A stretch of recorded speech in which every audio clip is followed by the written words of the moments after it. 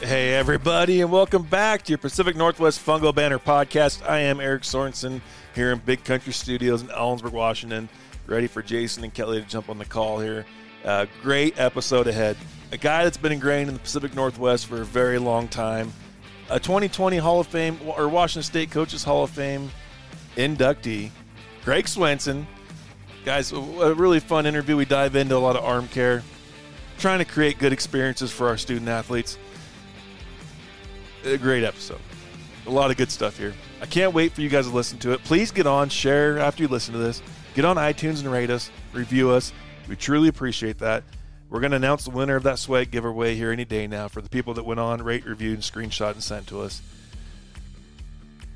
Let's not forget about our sponsors. Devo Bats, the official bat and fungo of the Pacific Northwest Fungo Batter. Please go on, check them out. All their social media platforms are going. DevoBats.com is the website. They're doing a really cool 12 Days of Christmas right now. A lot of great things on there. I can't wait to get some things bought too. And don't forget Safeguard out of the Tri-Cities. Great sponsor of the Pacific Northwest Fungo Banner. The gear they have for us is amazing. They'll love it. Check them out online. TrySafeguard.com. Well, let's get some Swents on the call. Let's get some good baseball talk going here in the month of December. Guys, let's bring on Coach.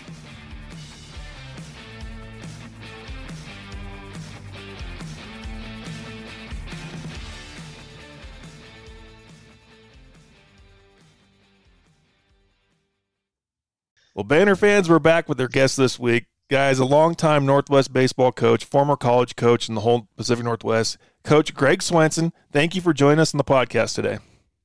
I appreciate it. Appreciate the opportunity. I really do. Well, right away, hard-hitting question. What's your favorite fungo?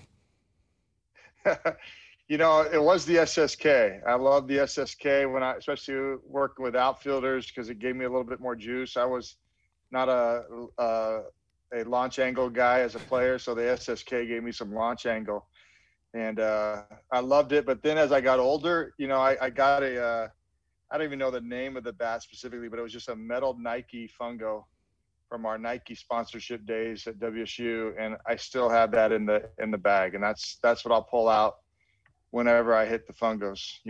So it is. I have pretty good control with that thing. So that's the SSK was growing up, but I'd have to say that Nike metal aluminum, they probably don't even make it anymore. It is the one that I pull out of the bag. That's awesome. Well, Coach, take us back to 1992, your first year of coaching at Seaholm High School. How did that experience help launch your career into coaching? Yeah, so I was like everybody else. You want to play as long as you can, and my goal was to be a Division I player, and I had opportunities to play at small colleges, and chose to, for reasons that I could control and I could not control, to go up to Bellingham and finish my degree up at Western. My college coach, Mike Batt, made a phone call up to Gary Hatch and just kind of said, "Hey, I got a guy up there going to Western. He wants to coach. Do you have any room for him?" And Hatcher had no idea who I was, no reason to know who I was, and just said, "Yeah, sure, bring him on out. We'll find something for him to do." So day one of Seaholm practice in 1992, he's got me on the C team, working with the C teamers, and it's all good. I'm just excited to be out there, and right away the attention to detail in his practice planning was just a shock to me. Like, okay, this is different level stuff. And we went through the first practice. I couldn't even tell you what I did. If I threw BP, hit a fungo, I don't even know what my role was then. He had everybody practicing together, JV, varsity, and C team all practiced as one so that they could learn the systems together and, do that type of stuff. But at the end of day one, he basically pulled me aside. He goes, "Hey, you ever pitched?" And I pitched, but, not great, but I pitched. So of course I'm like, yes. And that's a story that goes back to high school football days when my coach asked me if I could go play defensive end, and I said, "I'll try." And one big offensive lineman said, "Don't say you'll try, just say you'll do it." So that's kind of how I answered Coach Hatch was, "Yeah, I can do it." And he goes, "Well, then you're gonna be my varsity pitching coach." And so got promoted after day one. We made a run to a second place finish to Mark Hendrickson's led Mount Vernon team at state. State was held over in Pullman at that time. They had a big Olympic type campus deal where all the teams were there, soccer, track, and really cool deal. And so we won and took second in state. And, the bug just kind of hit me, both through Coach Hatch being such a legend as far as just the way he ran practice, but also having success on the field. And so that carried over to coaching Legion ball up there with Post 7, and we lost the state championship, I believe, to Sela that year over in Sela. The next year, like in 93 or 94, which then led me to coaching a Babe Ruth team up in Canada. And so just kind of did it. And I honestly thought that was just going to be where I was at. I was, my whole goal at that time was just to coach at high school level for 30 years and, hopefully one day have an infield named after me or something, right? Not the whole field, because I don't know if I win enough games, but to get the infield at least. And it just so happened that, again, my college coach who set me up at Seaholm called me. He was now the athletic director, and Coach Jewett was down at Tacoma as the head coach at TCC. And he says, "Hey, you interested in being a JC pitching coach?" And I was just like, yeah, why not? Let's do it. So moved back down to Tacoma. Again, I don't even know, like Coach Hatch probably didn't know who I was. I don't even know if Jewett knew who I was. His AD just said, "Hey, I found a guy that I thought was taking a job for $1,000 a month. It ended up being $1,000 for the entire year." So that was a little bit of a shock when I walked in, like in October, going, "Hey, when am I going to get paid?" And he's like, "What are you talking about? Like, you don't get paid till the end of the season." So I quickly had to go do asbestos abatement and stuff like that at night to make ends meet. And just, worked with Coach Jewett and then Coach Hinkle. Next year, Coach Jewett leaves off to Edmonds mid-year. Coach Hinkle doesn't want it. If he wants it, then it's his job because he's been there longer than me. He doesn't want it, so they give it to me. We start 4-8 in this non-conference. I'm like, well, this is going to be a short-lived career. And then we rattle off something like 9 straight wins to start conference, and we go to the tournament for the first time since '88, and that's kind of how it all kind of launched. That's great, Coach. I want to kind of shift a little bit to influence here. As a coach that's been in the Northwest his entire coaching career, what coaches in your kind of a realm or that you're in contact with that have been really supportive in your overall growth as a coach in the Northwest for you? Well, I mentioned him already, but Gary Hatch is at the top of the list. I mean, he took me under his wing as a guy who knew nothing about coaching, had played for some good coaches in high school, played for Steve Avila and Olympia Pepsi, and we had some success there, and played for some good coaches, Coach Creighton at Olympia High. But it was Coach Hatch who just really showed me the attention to detail, to organization, having a plan, being committed to that plan, and all that just was such a grad school in coaching for me to go up there and spend 4 years with him. And that carried over to immediately when I took over at Tacoma, then in my Husky days and all that. But, he's at the top of the list. There's no doubt about it. But, fortunate to, Coach Jewett was a head coach that I was an assistant coach under. Got to go to Washington and be under the winningest coach in the school's history there, and Coach Knutson. And every guy taught me something, right? Hatch was organization. Jewett was just about just being young and having fun and doing our jobs at the highest level we can. At that time, I think he was probably 20. We were both probably 25 or something like that. And he was the head coach and I was assistant. So we were young and just figuring this thing out. Knutson really taught me to back off, like truthfully, like don't overcoach. Like you're working with Division I athletes. They're really, really smart athletes. So, let them be athletic. Don't coach the athleticism out of them. And that was hard for me because I was a really big micromanager as a coach at the high school and JC level. And just, I wanted guys to do things mechanically correct all the time. And going to Washington, Knutson really allowed that. And of course, even his assistant, Joe Ross, was really influential in my career as far as just evaluating talent and seeing what players look like. And he cross-checked me all the time when I saw kids for Tacoma. And then when I was at Washington, I couldn't recruit, but we'd do camps and I would, point out players. And it just kind of keeps going with Marbit. He gave me full autonomy. For 10 years, I was his pitching coach, and he just let me be his pitching coach. He just wanted our guys to be, on the infield at a certain time. You can do whatever you want with them. Just make sure that they show up here at a certain time. And then they pitch really good when it's game time. So every coach that I've coached with I've taken something from them and been really appreciative of the opportunity as an assistant and as a head coach. I've had really good assistant coaches myself, but and then off the field, the guy, Frank Bartonetti, who's I don't even know what he is. He doesn't want to be called a mental skills guy. But he really is. He used to be the president of the Pacific Institute. And for the 4 years that we were at Washington together, we were almost bunkmates, and he would tell me things that I needed to change and how I was doing stuff. And it was hard to hear as a, 31-year-old coach who thought he had it all figured out, and having a guy saying you're doing it wrong is a tough thing to hear. But because he was able to do that and I was willing to listen, it set me up for later years. And just like everything, when we play for coaches and we don't really know what they're saying or doing at that time, and we figure it out 5-10 years later that this is what they meant. Frank was a lot like that for me. When I was with him, I didn't really know what his MO was. I got away from him for a few years, started realizing it. And it wasn't until probably towards the end of my WSU tenure that I really, really started understanding what Frank was teaching me and truly applying it to what I was doing as a coach. That's great. I want to talk about, you talk about your rise through the high school days up to the junior college level, Division I level.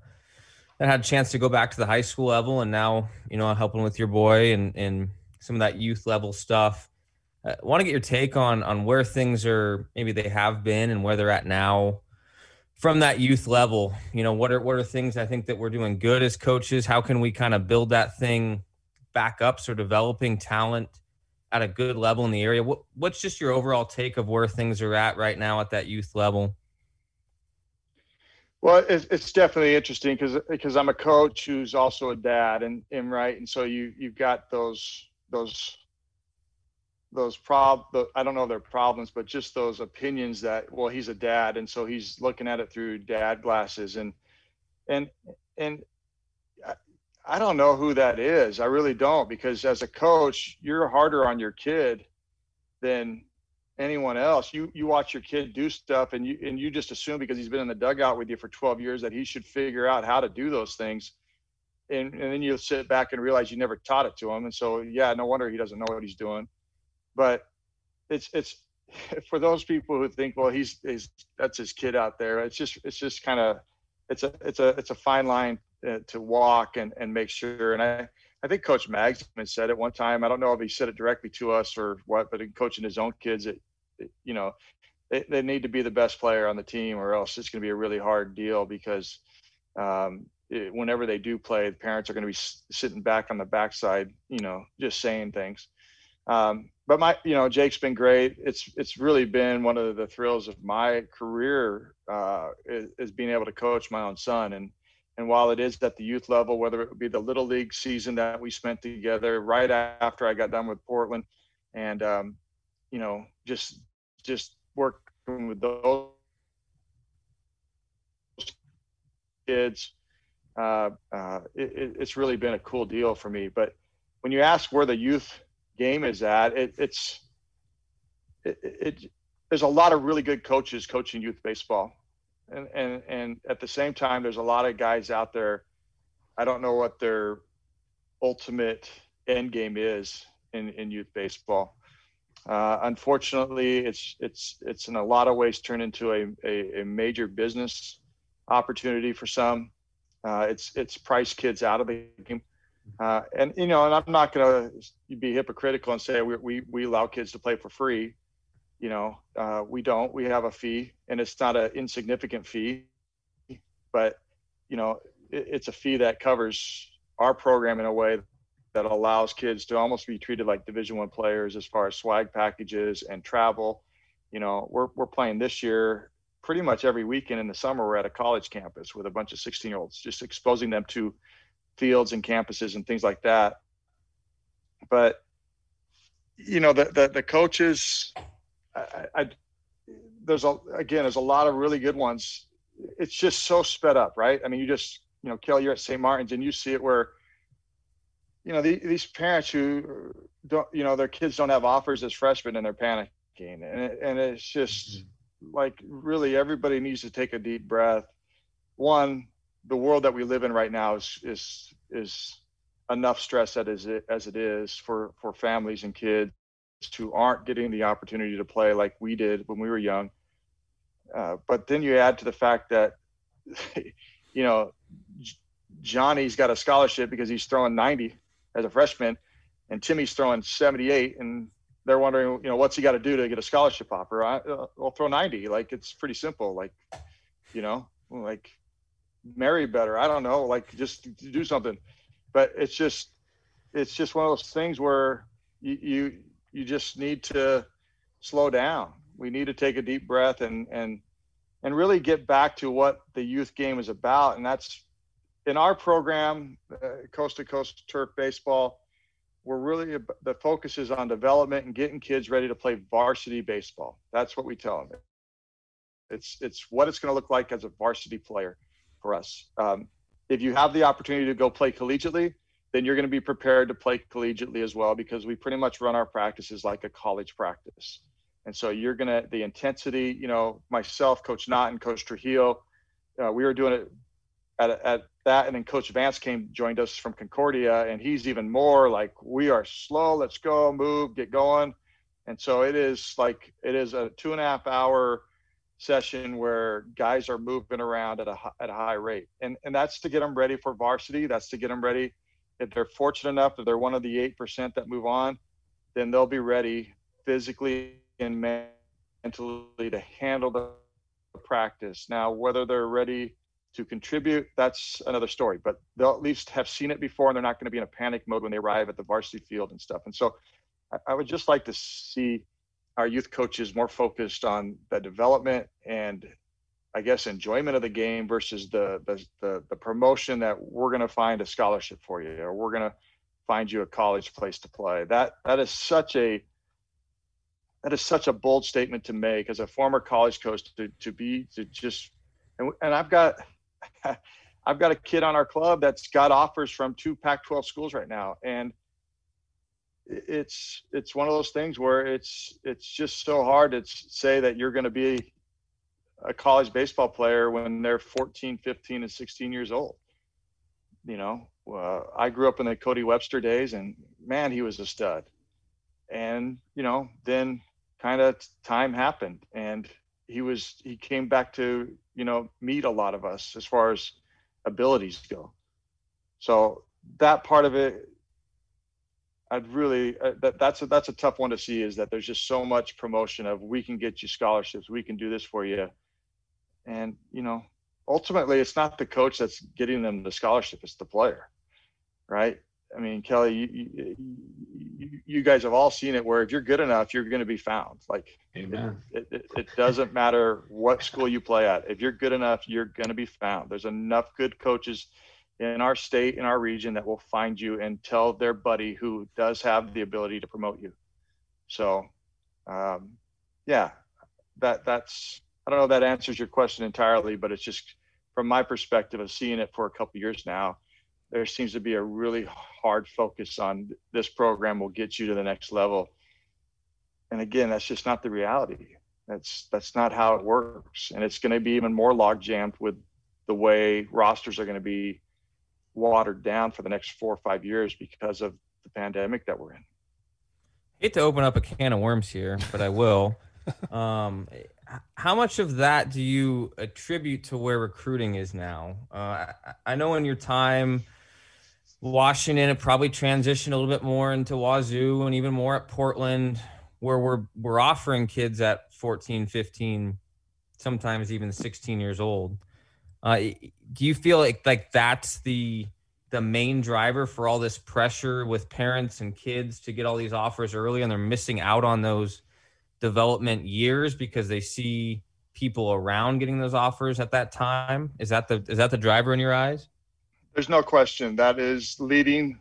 That is one of the main reasons behind it, is that because somebody else is getting it, then we should be getting it too. And as a college coach, we didn't really go in at WSU. We weren't really into the sophomores in my time. We were more juniors and seniors, and later developing guys and guys that were a little bit more polished, because we weren't necessarily getting the top player in the Northwest to come to Wazoo, and we had to develop them. So we need to really evaluate to see what this kid could do development wise.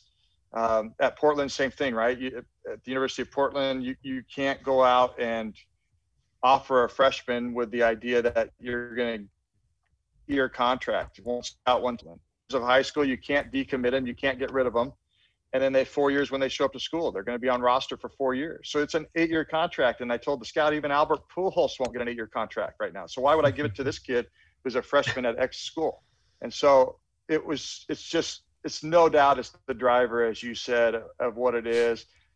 And unfortunately, if you talk to a college coach, they all say we would like to not have to do it, but if I don't do it, this guy's going to, and I'm going to lose out. And so it's just one of those things. The NCAA's tried to do some limiting of it by preventing unofficial visits, which I just find fascinating, that they decided that that's going to be the way they're going to stop this, is to prevent kids from coming on campus. And if there's any evidence of that, look at the offers that are going out there now, when we're in a dead period to April still. And offers are still flying off the table to kids that coaches have never even seen live. They've just seen videos. So if you think that an unofficial visit and giving a family a chance to really go explore a university as a freshman or sophomore is the reason that they're committing as freshmen and sophomores, it's just again, for me, they're just out of touch with what really is going on. It wasn't a popular thing, but I just said, hey, it's real simple. Give us the window we can sign a kid any point of their high school career. That's going to eliminate a lot of this early commitment stuff. If you go in and offer a freshman from Kittitas and say, here you go, sign on the dotted line, and all of a sudden that kid doesn't develop it, but you're stuck with him as a coach at the collegiate level, that's going to really make you go, whoa, wait a minute. And at the same time, that kid's going to go, whoa, wait a minute. If I sign this, I have to go there. So both sides of it, where there's some programs that will pull offers. There's kids that will walk away from offers throughout that 4-year period. And that eliminates a lot of that, but it just won't happen because, again, it's just there's a disconnect from Indianapolis to what's really going on. And I'm disconnected now after being out of it for a few years, so I don't even know really where it's at. But that's when I was in it. That's what I saw. It's just what they think we could do. They gave these dead periods now around Father's Day and 4th of July and stuff. And I'm just like, why are you punishing guys who want to work? Like, if the guys want to work, let them work. If they want to go be with their family, go be with their family. The thing that changed in the college ranks was when we allowed 3 coaches to go out. When it was 2 coaches, when it was Coach Jewett, Coach Marbett, and myself going out for WSU, one of us had to stay back. So, Jewett might go up to the lake for a week, and then he was off the road for a week, and he got family time in July. And Marbett and I were covering the road. Same thing. I would be off for a week, and Jewett and Marbett would cover. So as soon as you allowed 3 to go out, well, now time. There is no day off. I just think, like, again, Father's Day weekend, you're off, but what if you're not a dad? I mean, there's 28-year-old coaches that don't have a kid. So what are they going to do that weekend? Like, let them work. If they want to work, let them work. Why are we preventing coaches from working? And why are we making rules up where coaches can't get paid? That still just blows me away. And it's going to get worse, right? The ratio of coach to player at the collegiate level is already the worst in sports. And it's going to get worse because they keep extending the roster because of the pandemic. So now instead of 35 players with 3 paid coaches, now it's going to be 45 to 3. It's going to be 15 to 1. And so it's just crazy. Well, I totally, going back to the comment about the kids and getting recruited at such a young age, it just baffles my mind that we're taking so much knowledge into a kid that's going to change so much in 3 years. thinking about the high school kids I have that come in as freshmen and then leaving at senior, they're completely different people. And I get why that has to happen in the whole situation, but it's just a really interesting dynamic. And it was refreshing to hear you talk about how it's your guys' job to get them to the high school level, and then the high school level to get them on. And it's all one big, working together for the kids. But no, Coach, I just thought that was a really great take on all that. No, I appreciate it. It's a long time in the works, let me tell you. Well, let's hop into the seventh inning stretch. And the first topic, we got a lot of topics on here, but the first one I wanted to talk about was I remember the night this summer when it came up on my phone, my Twitter page goes off, and all of a sudden we got Northwest Baseball Insider Twitter page coming up.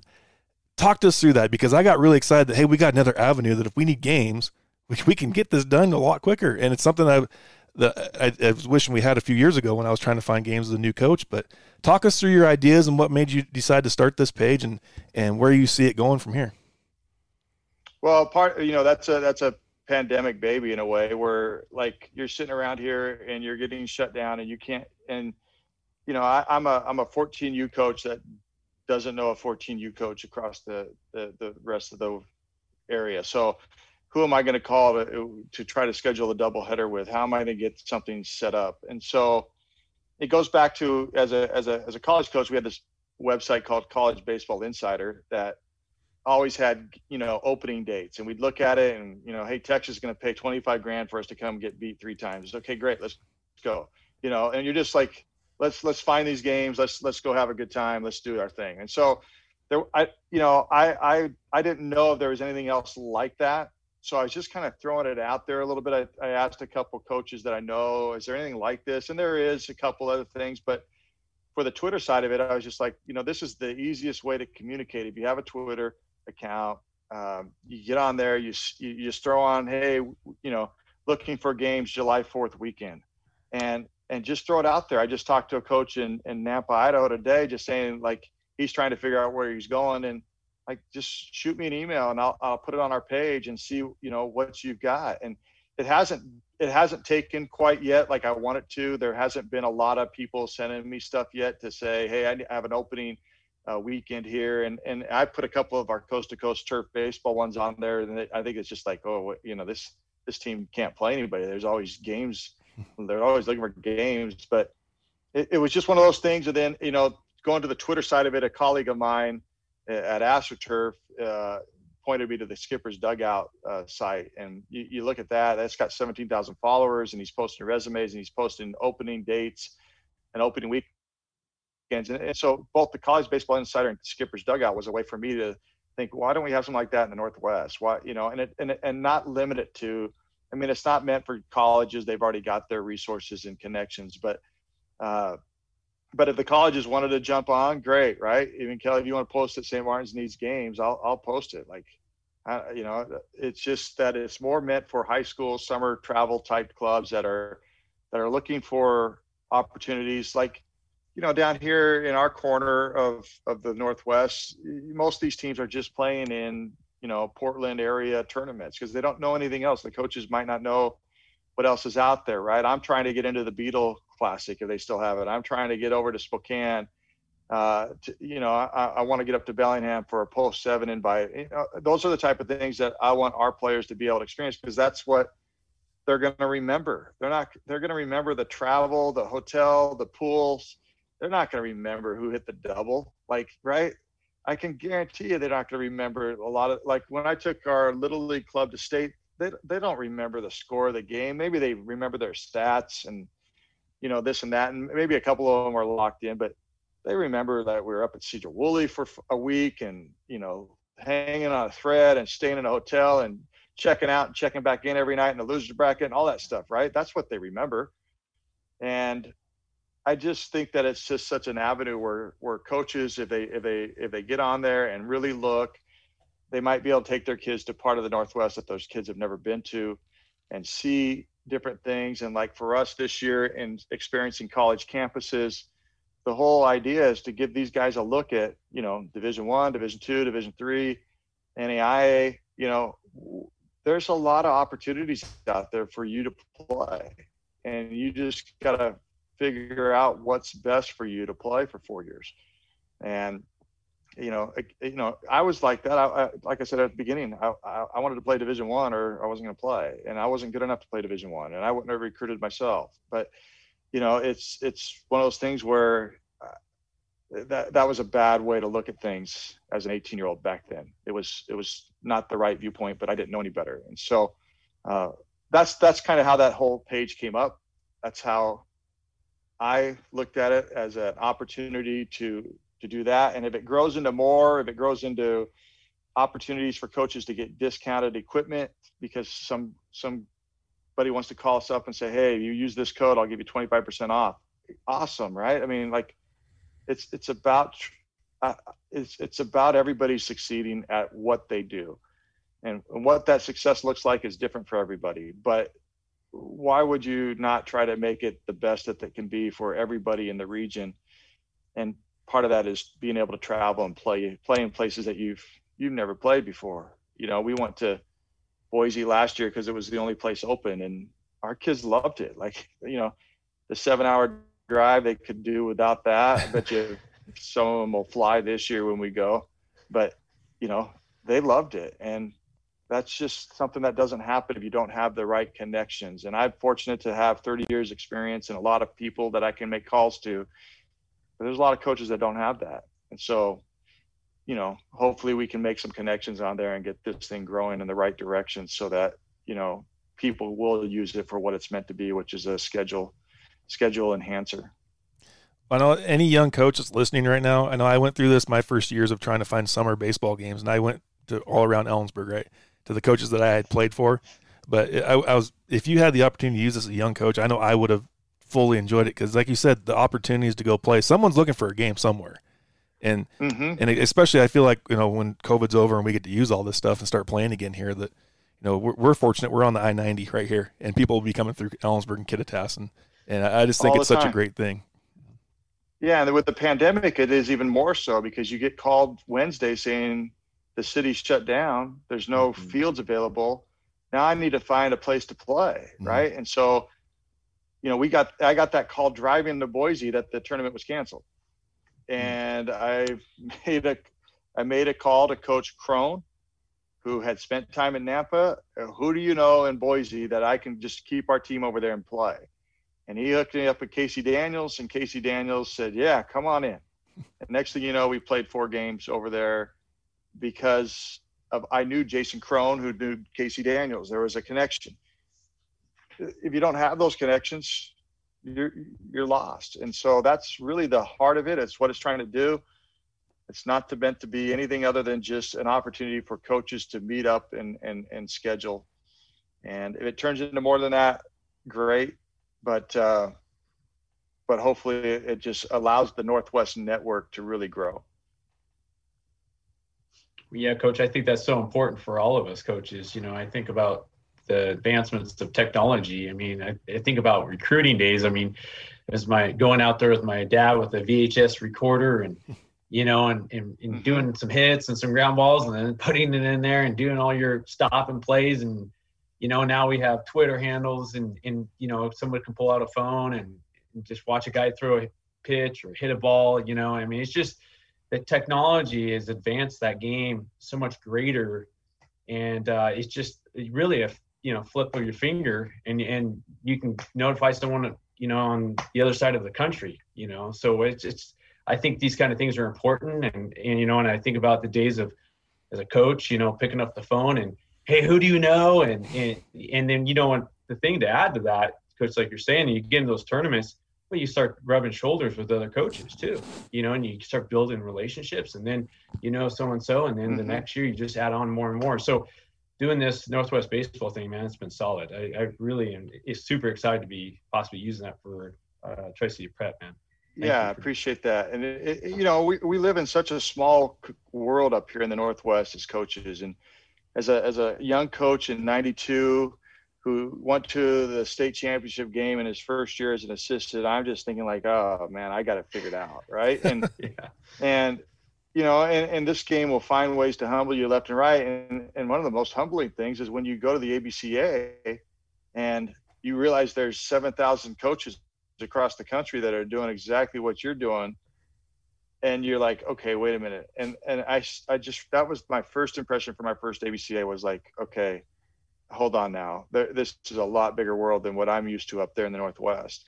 And so the same, you think you have a pretty good deal. And like Eric was saying, within the Ellensburg region and stuff, but let's say you can expand it and you can get up to, maybe the Stampede has a tournament in Omak one weekend or something that you can go play in and see horses run down the hill and stuff. Like, like that's what they're going to remember. And it's such a small window. These kids have 8 years, from 10 to 18 to really truly be guaranteed some sort of competitive baseball. And that's it. And so the more we can enhance that experience through travel and through sites and through doing things. I mean, I still remember our Olympia Legion Pepsi Club on a 2.5-week road trip that started in Walla Walla, down to Caldwell, down to Reno, down to Oakland, up to Medford, up to Roseburg, finished at the Eugene Pepsi Challenger tournament. And, okay, we're going home. Oh, wait, Longview wants to play. And you're just like, oh. And, and we're in the back of the van just wearing out Def Leppard, and just loving it. And that's what we remember. I couldn't tell you who even played in those games at Eugene, but I can tell you what song was played over and over again in that van, because Dom Herness had the stinking CD player at the time he got for graduation, and we'd listen to that thing over and over. And so when it still comes on the radio, I'm right there back in 1988 on a van trip, so it's the best. Baseball's awesome, isn't it? Yeah, it is. And I think we talk about this all the time with our players, even at the college level, that, baseball's an activity. It's an experience, right? And you talk about the 8-year window with the 10 to 18-year-olds, and then fortunate players, that 7-8% have a chance to play from 18 to 22 years old. And, you could be doing that. You can spend that time doing something else. You can travel, you can, take on careers, volunteer, whatever that is. And you just want to have the best experience in what you're doing. You can invest your time and train in an indoor setting and get to the point where you're projecting the best statistical numbers and this and that. But, that gets boring at the end of the day, and this experience and these stories and the things that happen from that stick with you for a long time. And the game's going to end for a lot of different people. There's kids on your youth team now, they're going to fall off in a couple of years. And it's not right or wrong. It's just people are going to choose to spend their time elsewhere and doing other things. But at the time, in the moment, you want to be investing in something that's bigger than yourself. It's fun, it's team, it's travel, it's new, it's different. So doing those things, those van trips, I think are somewhat a thing in the past. And the people that are able to do that type of stuff is awesome. But yeah, if we can provide the best opportunity, the best experience, and give them something memorable in that short window that they have to be kids and enjoy a game that's, the best in the world, that's all we can do. We can only guarantee today and tomorrow. And it's just about, giving the best experiences that we can. Absolutely. And Steve Farrington's Longview Club would camp out at tournaments. The Sunlinks Spokane Dodgers would camp out at tournaments. Now, I don't have an RV and I don't have a tent, so camping out ain't my deal. I want to stay in a D1 level hotel, but I think about being able to camp out and just be around the guys and doing some stuff like that.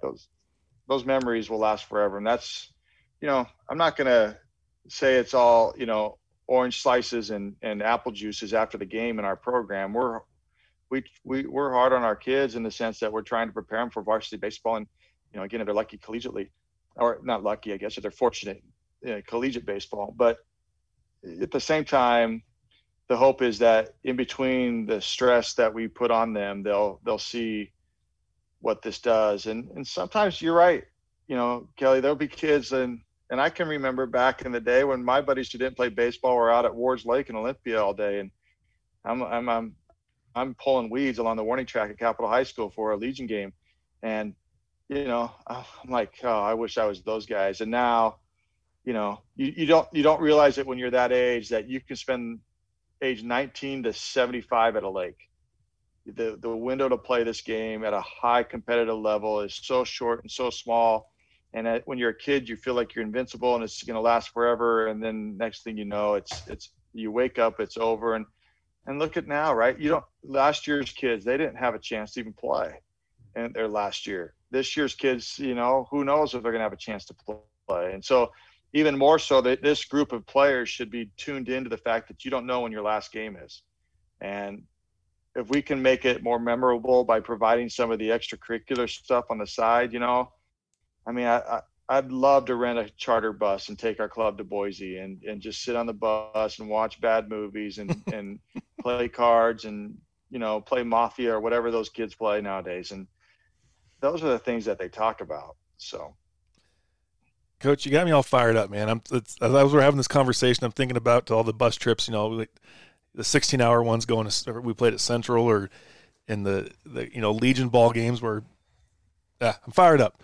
But we could have a whole new podcast on that topic. But I want to move in and talk about, we all know about the Pacific Northwest and the climate that we have. And I think it's a problem, not a problem. It's something that each coach needs to work through and solve on their own. The climate, especially when it's, you were able to experience it from Seattle all the way to Pullman, complete different climate changes, right? Mm-hmm. But getting a pitching staff ready, how are you able to get guys ready for a season with all these variables and one day you could wake up and it's raining, beautiful sunshine or snow? Like it's just, how did you work through that, getting guys ready to go? Well, slow and steady wins the race, right? And that was my pitching philosophy is we would pick that. Okay, by the first game of the year, Coach Marvitt and I would talk about, okay, what pitch count do we want these guys at by game one? And typically it was 75 pitches for us at that level. So let's work our way backwards and just, 10 to 15 pitches a week of live. So, go back, there's 5 weeks of live before. So, and that's really hard at the collegiate level because that 5 weeks is your first day of class. And so you're trusting that these kids have been doing their bullpens and stuff on their own. And you'd find out real quickly who had and who had not when they throw that first 30 pitch live and they were in the trainer's room the next day for the week. But you just work backwards. And I had an 11-week throwing program that built kids up to that 75 pitch level. And it was slow. It was borrowing the principles from Alan Jaeger and his long toss program, but it was 2 to 3 weeks of just arc only and really opening the shoulder up and getting a feel for it. It was a couple of weeks of pulling down, and then it was a couple of weeks of being on the mound, and then it was live, and small incremental increases of 10 to 15 pitches each week.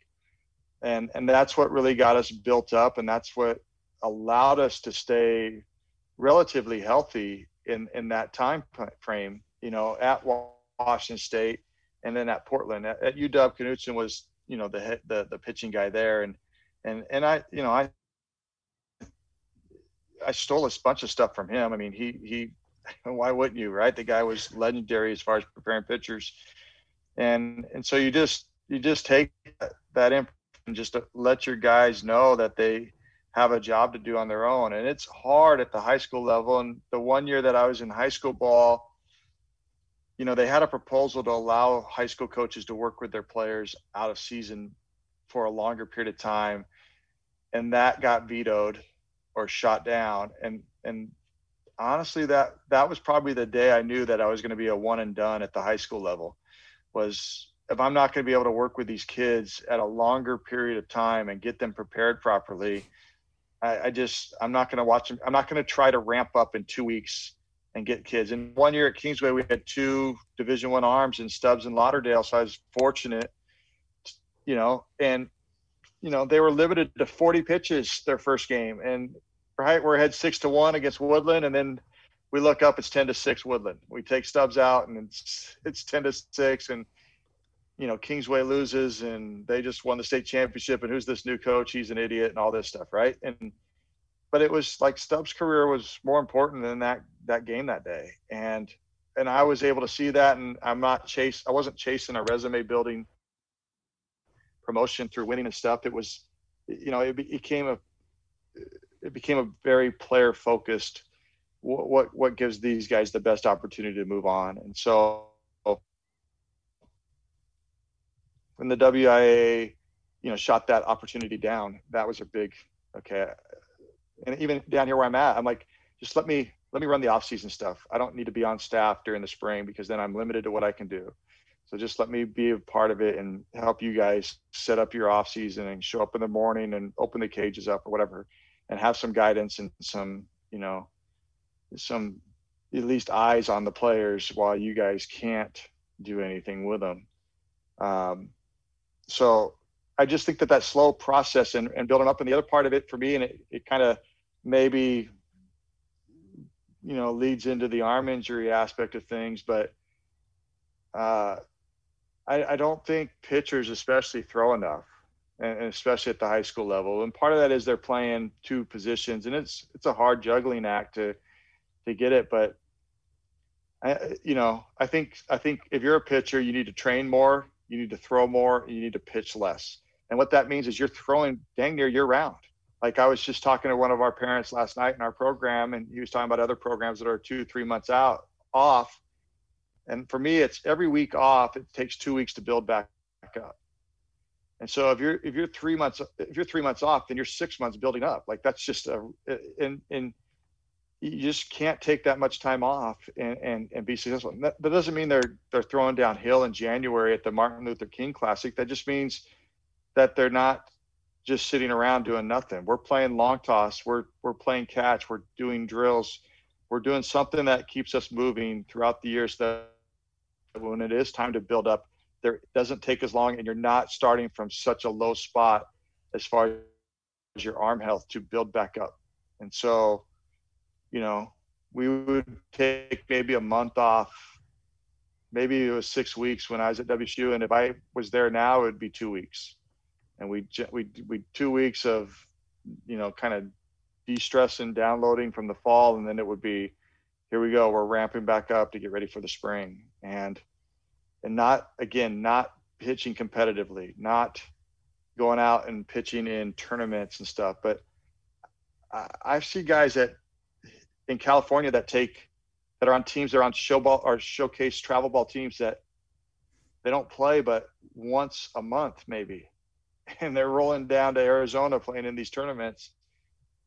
And these, it's like, okay, this kid's out there, and they don't throw him out there for 100 pitches, but 50 pitches after not pitching for a month is a lot of pitches to throw. And that's really where the injuries and stuff have come into play. And we really, for me, again, going back to Coach Marvitt, let me have autonomy and really listening to myself and our training staff. Whenever we had a guy that was even close to being banged up, we just shut him down and dealt with it. And sometimes it cost us a weekend, sometimes it cost us a season. But what didn't happen is that kid didn't go to the knife unless it was the last thing that had to happen. So, I think coaches can do themselves a service by just really mapping out when their first game is, figuring out how many pitches kids should throw, which in high school ball, that first game, 45 pitches is a great number, and just work backwards and build up so that first week of practice, maybe the first day of practice, the kid's throwing 15 pitches live. Then the next week he's 30. Then by day 10 and day 11, they're 45, and here we go. But unfortunately, a lot of them are just, hey, bullpen tomorrow. Here we go. You're pitching Saturday. And that's why the injuries happen. And that's why kids aren't in shape to pitch, because there's no real rhyme or reason to when they pitch. Again, I work with a really talented player out of California. And when I ask him when you pitch in live, he's 90% of the time, I don't know. I don't know. We play this weekend. I don't know. Like, well, how do you bullpen? How do you train? How do you have a routine? I mean, college players are on 7-day rotations. They know exactly what they're doing and when they're lifting heavy, when they're lifting moderately, all that. How do you know that as a high school player? One, they don't know it anyway because they're not in a college program. And then you make it even more random by not really cueing them in to, and when the pitch count thing came up a couple of years back, I remember a small school, well, I need my guy to pitch Monday and Friday because I only have one pitcher in our program. Well, listen, that's really, I get it, but you need to find a second pitcher because the one guy's never going to play catch with his kid if you keep throwing him 100 pitches Monday and Friday. So. Yeah, Coach, I think that correlates a lot back to something like we were talking about earlier about the travel ball thing, that the coach is not understanding the players. If you're just going from weekend to weekend, with no into that middle week, practice, I kind of think about, as a child going down to the river and just skipping rocks, right? Just throwing rocks, and that just building that arm strength up. And yeah, I don't even know of a kid who does that anymore, but that's what it takes. And if we get into this day and age, it's like, yeah, my kid's got to get out there and he's got to get the W because, there's going to be college coaches here, and it's just all about the win and the gratification. And it's not focused on the health of the player because it's like anything. If you don't treat your body right when you're young, it catches up to you when you get older. And either you can live a longer life or your body's going to just break down and you're going to really struggle through the later parts of your life. So I think that's solid. That's true. I think unfortunately a lot of coaches at the younger levels see the big leaguers, what they do in the playoffs, and see what the college pitchers do at Omaha and think, well, I can do that every weekend here. Mm-hmm. And I can throw my guy on Friday and bring him back on Sunday every weekend because they just see that one weekend that they might pay attention to what's going on because it's the excitement of the playoffs or Omaha. And they just think that that's the norm. And that is such a small window. And those guys are such highly trained athletes and they built up to that ability to handle that. And even when they break down, those guys who end up doing that. Right. And I think they just see that and if you were to, the one thing that will get my hot is watching kids go out and throw 30 pitches on Saturday and then throw 90 pitches on Sunday at the age of 14, 15, because they needed to throw, whether they're short on arms or whatever. And unfortunately, these kids are doing it sometimes when they're ahead 8, 9, 10 to nothing. And they're still just being ran out there because they're fine. And they're throwing 120 pitches as a 14-year-old over a weekend. And yeah, that day that kid's going to say, I feel good, because that's what kids are trained to say to you. Because the minute that a kid says they're hurt, we typically go, oh, you need a Band-Aid or whatever as a coach, right? So right away, when they say something like they're not feeling good, we poo-poo it. And they're pretty quick.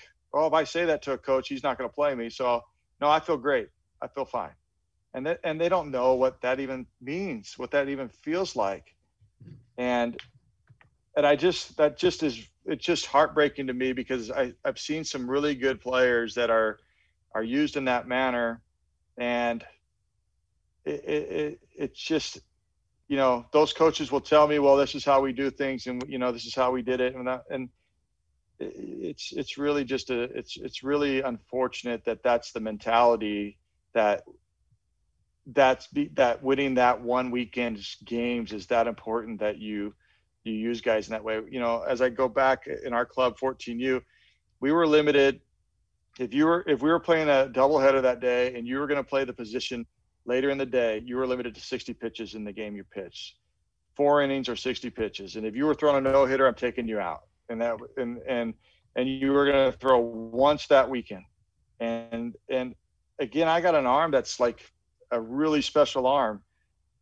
And he ain't going to see the mound twice in a weekend for me. If he's on my club, he's going to see the mound one time. And he's going to tell me every day he feels good. But he's going to see the mound one time. And he's going to give it all he's got in that one moment. And then we're going to limit him to 60, 75 pitches so that he can go play center field later on. And that's where, again, we're more focused on what it's going to look like for them down the road than what it looks like to win the belt or the ring. And that's all great. Winning is part of it, right? We're not just developmental and don't keep score type stuff. Winning is a major factor for things, but not at the expense of these kids' arms. That's one passion that if I could do more to educate coaches across the country or especially in the Northwest about arm care and arm protocols, if I could make a living doing that, I probably would find a way to do that, because that's one of my passions. Be sure kids stay healthy. If there's any coach listening right now that's second guessing what's being said, I mean, I'm a living example of, we might have won a district tournament when I was 12 years old, but when I was 30 years old, I spent a year in a sling because they had to cut my bicep tendon and attach it back to the bone. Mm-hmm. Back then, yeah, hey, let's go. But looking back now, why did I do that? Why did I say yes to that?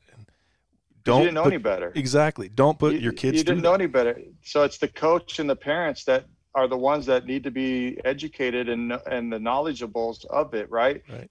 It goes back to when we signed a kid at WSU my first year, and the parent told us, well, he's not going to sign for 150. That's chump change. And then the kid ended up signing for 160 like a week later, right? And we ran into that parent. We're excited for him, right? Good for you. We're happy for you. But it was, well, he's 18 now, and it's ultimately, in my, this again probably wasn't the best response to have, but I'm like, so if he went and bought a case of beer and just started driving down the street, it'd be his decision because he's 18.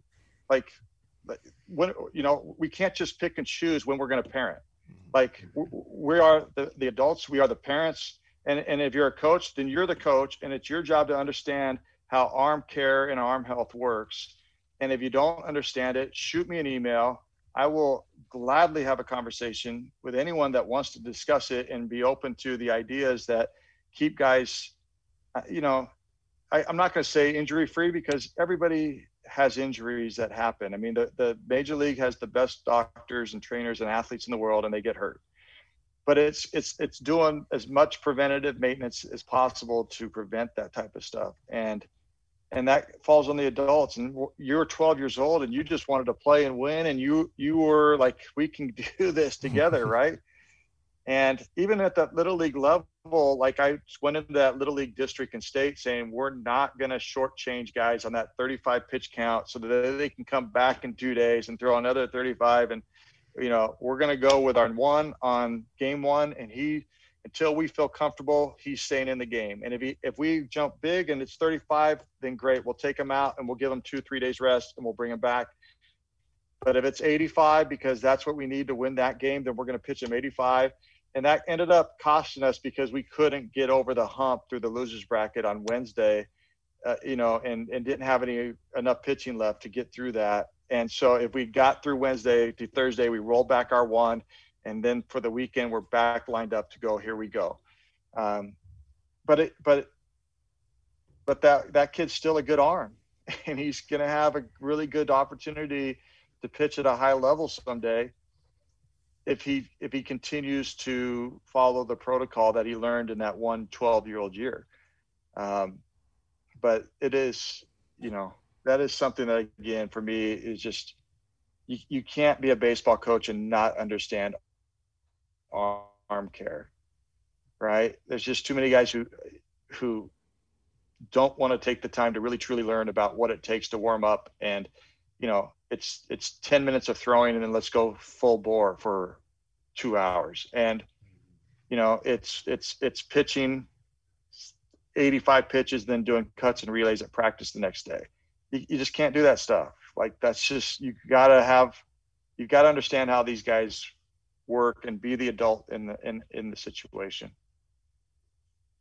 Yeah. And I think the hard part, at least I've experienced too, is that, guys have varying levels of soreness, and more at the college level. I'm not feeling great today. You talked about your time at Wazoo with Coach Marvin, if there's any type of, soreness that you would maybe hold them back. But how have you found that differentiation between the guys that are sore and the guys that are hurt? And maybe what are some of those kind of key indicators that you look at to really determine if that guy really does have an injury? Well, so we'd have a scale 1 to 10, and anytime they fell below 7, they were done. Like, it was, you're sitting out. And I would ask them, and our trainer would ask them when they go in for their, pre-practice work in the training room. They had I can't remember the name of it. It was a shoulder series. I have it in my book. I just don't know the name of it off the top of my head, but they would go in and do this shoulder series warm up. and a trainer would ask them then, how you feeling? And if it was 6 or less, they were just done.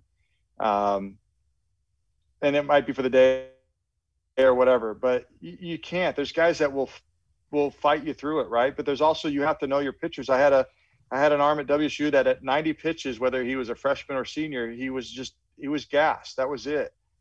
And I had, I was at Washington with Lincecum was there, and that kid could throw 180 pitches and play long toss to 400 feet the next day. It was just, everybody's built a little bit differently.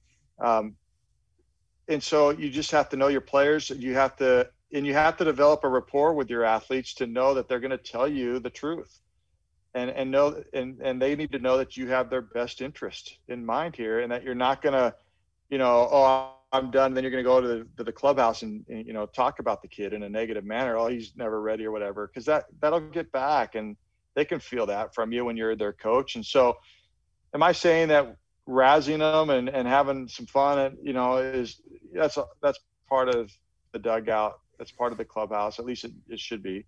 If but they're just gonna figure out what they need to say in order to keep playing. If you don't develop a rapport with them and learn how to and have them know that you've got their best interests. And there's guys that will fight you. They'll get mad at you, but again, you're doing it.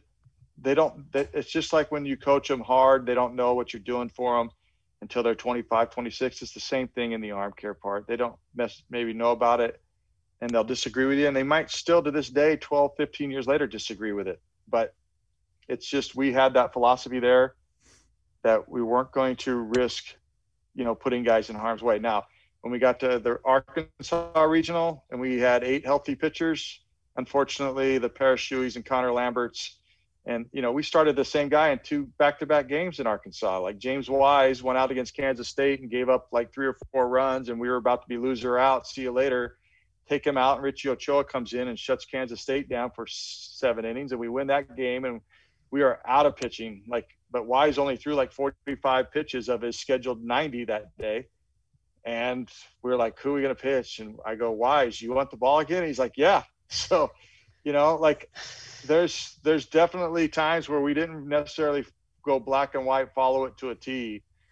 But again, I trusted James' his conditioning and where he was at, those relievers that were completely gassed. But again, that goes back to just sometimes how these NCAAs are set up to try to play 5 games in 3 days. And instead of, maybe, hey, let's just go to a 3-game series at 32 sites, and then those winners go play, and then those winners go play, and then we get to the Omaha 8. Why would we do that, right? Like, why would we make that change and give 32 teams a chance to host a regional across the country, and let teams like Washington and Washington State and Oregon State and Gonzaga actually host a regional when they end up in the top 2 or 3 in their league, versus in our case, I think we ended up second one year at Washington, and we got shipped to Long Beach where Jared Weaver and Tulowitzki and Vargas were all sitting there waiting for us. Or at Washington State when we took second in the league and we got shipped to Arkansas with Cox and those guys and the little lefty that's still pitching the big league, Smiley, and all those guys, right? And so I don't know. Again, I sometimes I think there's a disconnect with what could be best for the sport and what the decision makers truly have in mind. Well, let's get into story time here. I'm going to shoot for let's talk about recruiting. We've all been at some random places, whether at junior college level, Pac-12 level, West Coast Conference level. Talk about a time where you maybe were somewhere where you didn't think you wanted to be and found a guy, kind of a surprise recruiting story that you had in your tenure of coaching.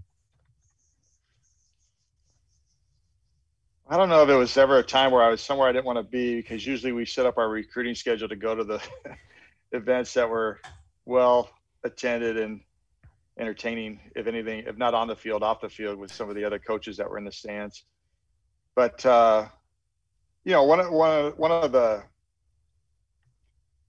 one player in particular, and unfortunately that doesn't have the great story, where I was in Buell, Idaho, watching him play because it wasn't in Buell, Idaho. He came to our prospect camp in Pullman, and he went out and played third base the first day and was not very good. You know, good looking kid, good looking body from Buell, Idaho, but wasn't very good. So, you know, just kind of taking some notes, evaluating them, doing our thing that we would do at a prospect camp, you know, okay. And he comes up to me at the end of the day one and goes, "Hey, coach, you know, I pitched too." And I go, "Well, you didn't list it on your sign up." He goes, "Yeah, my mom filled it out, and I don't know why she didn't put it down." I'm like, "Okay, well, I'll see if I can get you in tomorrow." Right. But I was diligent in mapping it out, making sure we weren't burning guys up and all that. So like there wasn't a spot for him really because we filled up the camp. Just so happens that one kid goes out there and throws the inning and he's sore. And here comes JD Leckenby from Buell, Idaho, who nobody's ever heard of. And he's low 3/4 and it's 88 and it's sinking off the table. And I look down at Jewett, who's in the dugout, and he just like looks up at me. And, you know, all of a sudden we're like, okay, wait a minute now. This guy's different. And then I followed it up because Coach Marbert wasn't there. So he sends me to Buell, Idaho the following spring just to make sure that I saw what I thought I saw. And I still remember sending Coach Marbert a picture on our cell phones, which I don't even know if I had a flip phone or what kind of phone I had then, but of the 93 on the gun, like, yeah, this is a guy. So, you know, Leckenby from Buell, Idaho might be truly one of the guys who nobody knew about. And if he doesn't come up to me and say, "I'm going to pitch at that prospect camp," we still don't know about him. Like he just happened to have the courage to come up and say he's going to pitch. And he threw some quality innings for us, got drafted, I think 14th round by the Mets. And, you know, now I think he's a firefighter down in Boise. So, you know, guys like that. I remember Connor Lambert at the Washington State All-State Series in Wenatchee, and he wasn't there the first game. We were there to watch Seth Harvey, who was one of our signees, and Lambert had I think a graduation party or something like that on Saturday, so he couldn't attend the Saturday game. So he shows up Sunday. I never heard of him. Don't even know. I just know he goes to the same school as Seth, and he gets out there and he's 88 to 90, and I'm like, Marbs, how come nobody's talked to Lambert yet?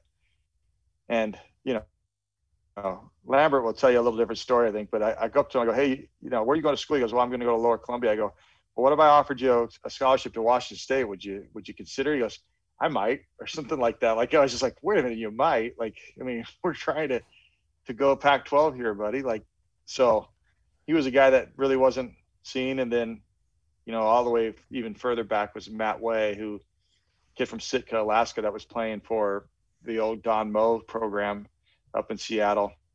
And he kept telling Donnie, I got a kid. And so I think Donnie, like, that was my first year. He says, "So let's go watch this kid pitch, see what he is." And he was 84 left-handed, but he had a Bugs Bunny changeup. And that was my report. And he went to Pullman the next week and played in the Blue Summer Series. And I remember calling Travis going, "Hey, well, how'd Way look?" He goes, "Nah." So I'm like, "Oh, okay, well, I guess I missed." And then later on in the day, I get a text, "Hey, Way committed." And I'm like, "What do you mean Way committed? I thought you said nah." He goes, "Oh no, I saw his changeup. It's yeah, he's in." So like, it was just something like that, where just crazy stories. But, you know, the recruiting trail is such a fun deal. And when you can, there's so many kids that are can't miss kids. And when you can find somebody who's that fringy Division I player that ends up coming in and being a real player for you for you know 2-3 years in his career and gets that degree and all that, that's where it's kind of fun. I mean, even Adam Conley, like, if I were to tell you the truth, I walked away from him the first time I saw him. Like, he was 82 miles per hour at the Legion tournament in Yakima when I drove over that morning to watch him play. And I just was like, it ain't there. Like, I like the way the arm works, but it's 82. Like, I don't know what I can do. And thank God Adam Conley wanted to be a Coug bad enough that he waited to come to our camp in the winter and touch some 8s. And I was like, okay, no, I was wrong. Let's go.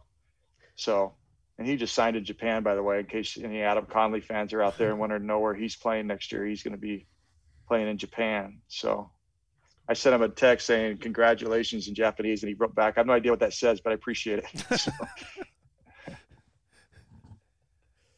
Coach, as we start to close things out here, I want to ask you, what is your most inspirational moment as a coach you've experienced, and either that was something overcoming adversity or aha moment or something, but through your years of coaching, what has been one of those most inspirational moments for you?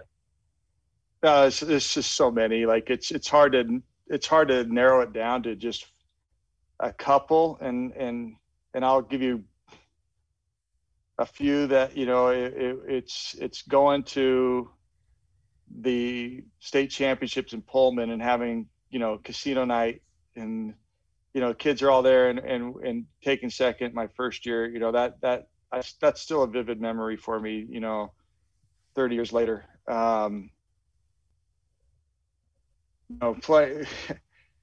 Playing in the NWAC tournaments, there was some great moments there. Tony Alexander, we were out of players, and we had to pinch hit against Bellevue, and Tony Alexander could hit in high school, but he couldn't hit in college. But that one game, he hit a triple over Brandon Jacobson's head in center field to help us win that game against Bellevue. And Jay Garthwaite at Rice, like that's one of my favorite stories, is the Rice Regional, and it's 2 outs. Huskies are down maybe 5-3. They got Ardsma on the mound, and it's 0-2 to John Otness. No, 0-2 to Kyle Larson. And Larson gets a single. Big freshman left-handed hitter gets a single. Then it's 0-2 to John Otness, the next hitter. And he doinks him with a breaking ball. So now it's, the Rice fans are all on their feet, standing, cheering, and then all of a sudden it's stone quiet, right? And the next guy up, standing on the feet. And then Jay Garthwaite gets up, and it's 3-0 count to Jay Garthwaite. And he takes it. But I remember coaching first going, he was right on time with his take. Like you could just see everything triggered on time. Everything was right. And he just crushed the 3-1 pitch, like into the Houston Medical Center at Rice. And just like, it was awesome. And I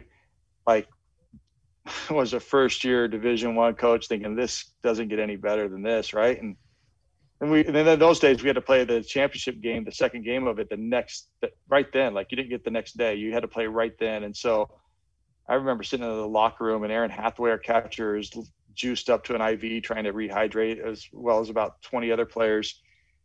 And we've got a pretty good arm going, and they got a freshman who's got like 8 innings, and we're like, we're going to win this thing. Like this guy's got no innings, he can't pitch, and it's just Jeff Neiman, like, and he just like shuts us out for 7 innings or whatever. So, the Arkansas Regional,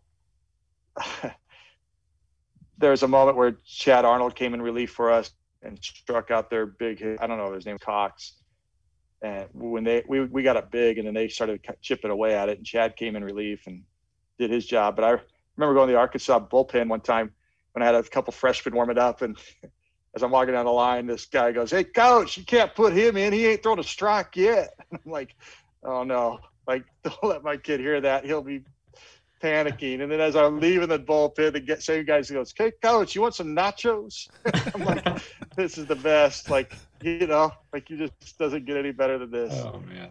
And so, and then you go all the way to like Kingsway. And when we go to the state tournament in Yakima, I take my assistant coaches to minors for the first time, and they have no idea what minors is. Oh man. And I just go, just wait. And we go back there, and the owner gal's there, and she's, being flirtatious with them and doing her thing. And we had this one coach who's a CrossFit champion, and so she really took to him, and bringing out like this, like just plate. Like we got more food on that trip, I think, because of him than any trip I've ever been there. And like it's just stuff like that where, again, there's moments on the field, there's moments off the field. Right now, watching my son play and being a part of his journey, and having that father-son moments that I miss coaching. I miss being on a college campus. There's no question it's part of my blood, but I really am fortunate to work for AstroTurf now and do things with them and get to be a dad that gets to be around us. Like I wouldn't replace that. There's just not a minute that I would spend going back and doing it differently. When I left Portland at the time, I said if someone like from the SEC called, I'd probably go back into coaching.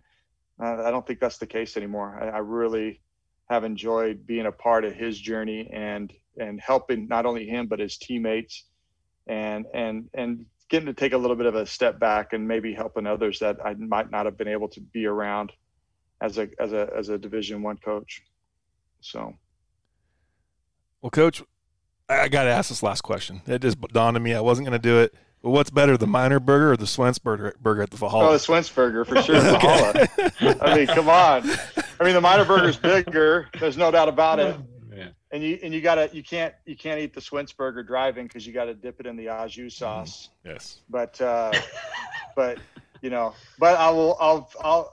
I will say I go to Miner Burger and I get the same thing, their cheeseburger with au jus sauce, and it's pretty good. Like, you get that with the Rocky Road Sunday afterwards. It's a good trip to Yakima. Now you're talking. Let me tell you. There you go. Yeah. So it's weird how if my company looked at my GPS tracker on my car, they'd probably wonder why we go through Yakima so much when there's really not that many turf fields there. Like, why does he always go through Yakima? Like, Seattle to Spokane, and some reason he went down to Yakima and then looped up back to Spokane. So, but guys got to eat, right? I mean, absolutely. Oh, that's awesome. Well, Coach, if someone wants to reach out to you, ask you some questions about something you said today, or what's the best way they can get a hold of you?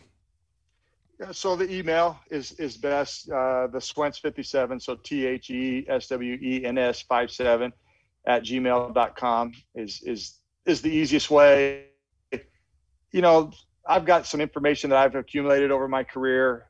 Some of it's my own. Most of it is taken from people that I worked with, or went to the ABCAs and watched, or went to the PEMCO clinics and watched, or, just sat in a bar and talked shop with, right? So so some of it's not my own, but it's stuff that's on my computer that, I'm not shy about sharing. I'm not, I've got a 250-page program manual that I created for the hope that one day I'd be a college head coach that's just sitting on my computer hard drive. That I don't know if I'd share that whole thing, but the bits and pieces that went into making that, I'm happy to help guys, especially when it comes to arm care and arm health and helping them, determine what's best for their program and how they're going to get their players healthy and ready to play a season and keep them that way. There just needs to be more of that education. And again, train more, throw more, pitch less. It's just got to become part of the mantra of the mentality. There's too many high school and youth kids that will throw one day and then not pick up a ball for 2 or 3 days. And I just compare it to lifting weights. If you were to lift weights and max out on Monday and not put a weight or an exercise or anything on your shoulders for 2-3 days and then try to throw again or try to lift again, you're going to be sore. But if you just did a little bit on Tuesday and a little bit on Wednesday, then by the time you lifted on Thursday, you'll be fine. And so we're just really trying to, I don't want it to be a false narrative in saying that I want guys to pitch all the time. That's not it. I just think that kids can go play catch and just, like you said, skip rocks, long toss it with very minimal effort and just get the shoulder moving so that you're building up that endurance and that strength. So when you do need to tap into, a little bit of reserve, you've built yourself up to do it. Absolutely. And that's going to be so much more important coming this spring after this COVID shutdown if we get a season. That's for sure. No doubt. It's really, kids, the kids are definitely going to be more independent as players. The college coaches should be happier with them because they should know how to train better on their own than maybe in the past that we've had, because kids had their hand held so much through the training that they did that now they don't get to do that. And especially the pro level when you have to do everything on your own. Hopefully these few months that we've been going through this, these kids have learned how to get out in the garage and swing on their own and prepare on their own, so that should they get that opportunity to play for Coach Gow or any other college coaches in the region, they are a little bit more of an independent ball player. Ultimately your job as a coach, and I said this a lot, was to eliminate your job and teach your players how to train at a level that they didn't need you anymore. And when they got to that level, that's when you'd done your job.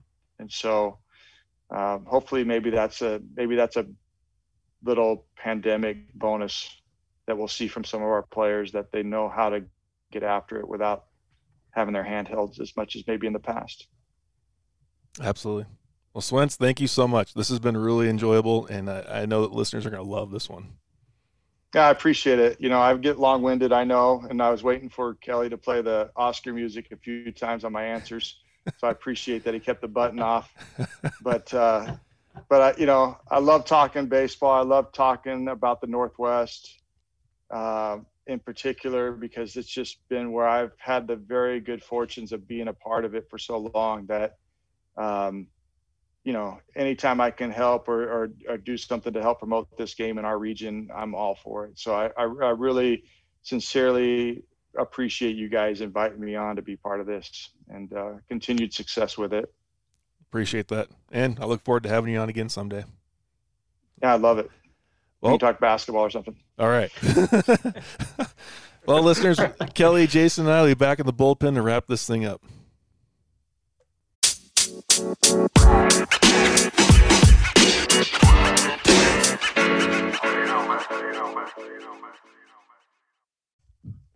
All right, we're here in the bullpen to wrap this thing up. Jason, why don't you lead it off?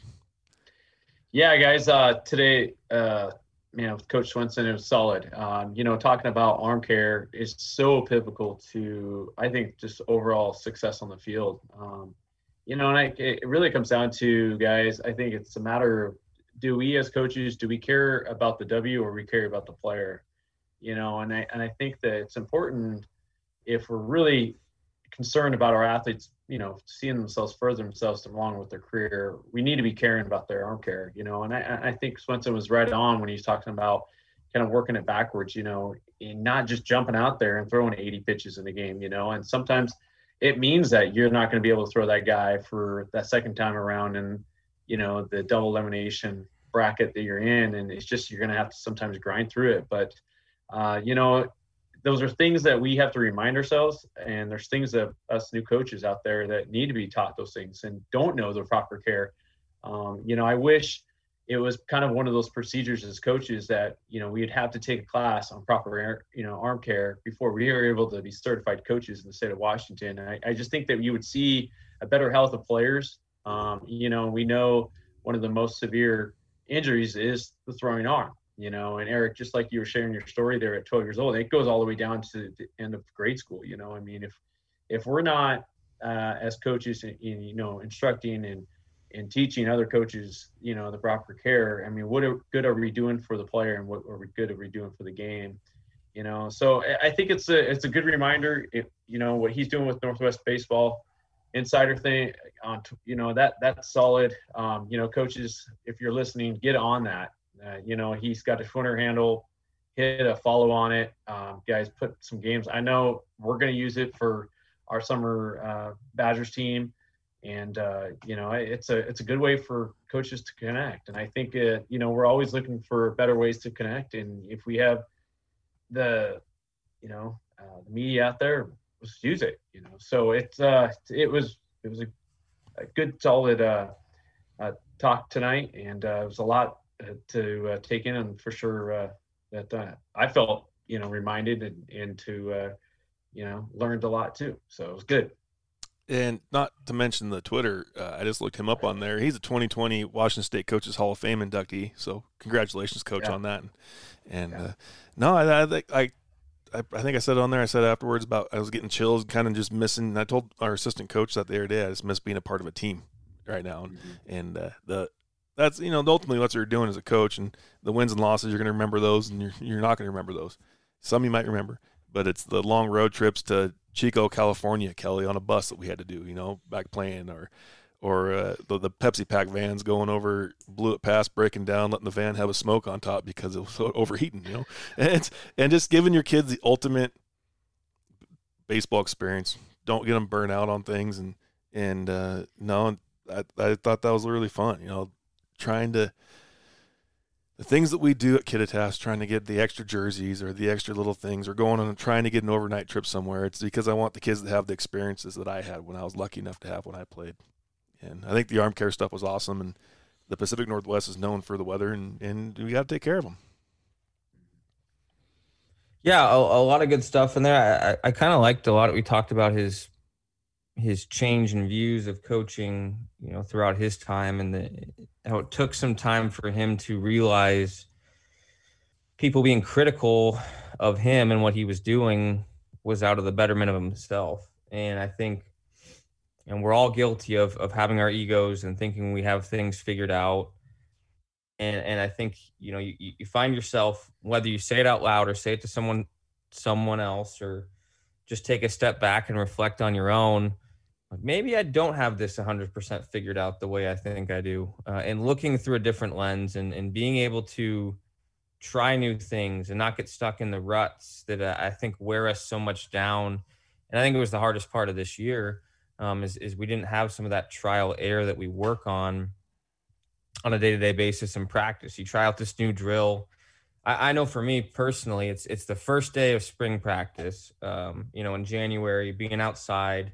You spend a month and a half without your players putting together this perfect practice plan, and you go out and it absolutely sucks. It's the worst practice you've had in a long time, and your expectations far outweigh what's actually going to happen. And being able to take a step back and realizing that, okay, I should have thought in this lens, my expectations should be a little bit less. These guys haven't been together for a while, so how can we build this thing up to be successful? But everything's a learning opportunity, and and that's the best part about what we're doing here, is it just brings back that reflection of what I'm doing and how I can make changes and some other adaptations I can have to be the best player that I possibly can. And then the recruiting stuff, I think, there's so many different opinions and views and stuff out there. And if there's any parents or anyone out there that, is struggling navigating through this, I mean, it is a business, from summer baseball to recruiting services to showcase camps. Everything is out there to try to make money. And it's not that they're bad. Nothing is bad. Nothing is definitely has this ill intention, but do your research and ask the right questions to people to figure out what's the best way for your kid to develop and for him to be seen and have a path to play collegiate baseball. And a lot of that's it's the development, and Swenson hit it on its head, that, developing and learning to be your own best guy and trying to be good in the weight room and do some of those other things. Just playing catch does not cost you anything. Whether it's throwing a bucket of balls down to the other side of a football field and picking them up and throwing them back, like, you didn't spend any money in that situation. So becoming your better self, becoming a better player is so much more important than being seen by more people. Because, if you add a D to the end of exposure, or just mix up that word a little bit, it turns into exposed. And if you expose yourself as being not a good player, no one's going to like you. So be a better version of yourself and find the best cost-efficient way to navigate this recruiting cycle. Absolutely. If you guys are looking for the Twitter account that we talked about earlier, where if you're looking for a game, looking to find games, Northwest Baseball Insider, the tagline's at NW Board. So get on there or send them an email at northwestbaseballboard@gmail.com, nwbaseballboard@gmail.com. Well, guys, thank you again for being a part of the Pacific Northwest Fungo banner. Please get on and check out our sponsors, Devo Bats. The 12 Days of Christmas are going on now still, I believe, and Safeguard out of the Tri-Cities. Some great stuff there. Guys, thank you again. Look forward to next week. If we don't hear you till next week, have a great Christmas. Take care of one another, and let's get back to baseball.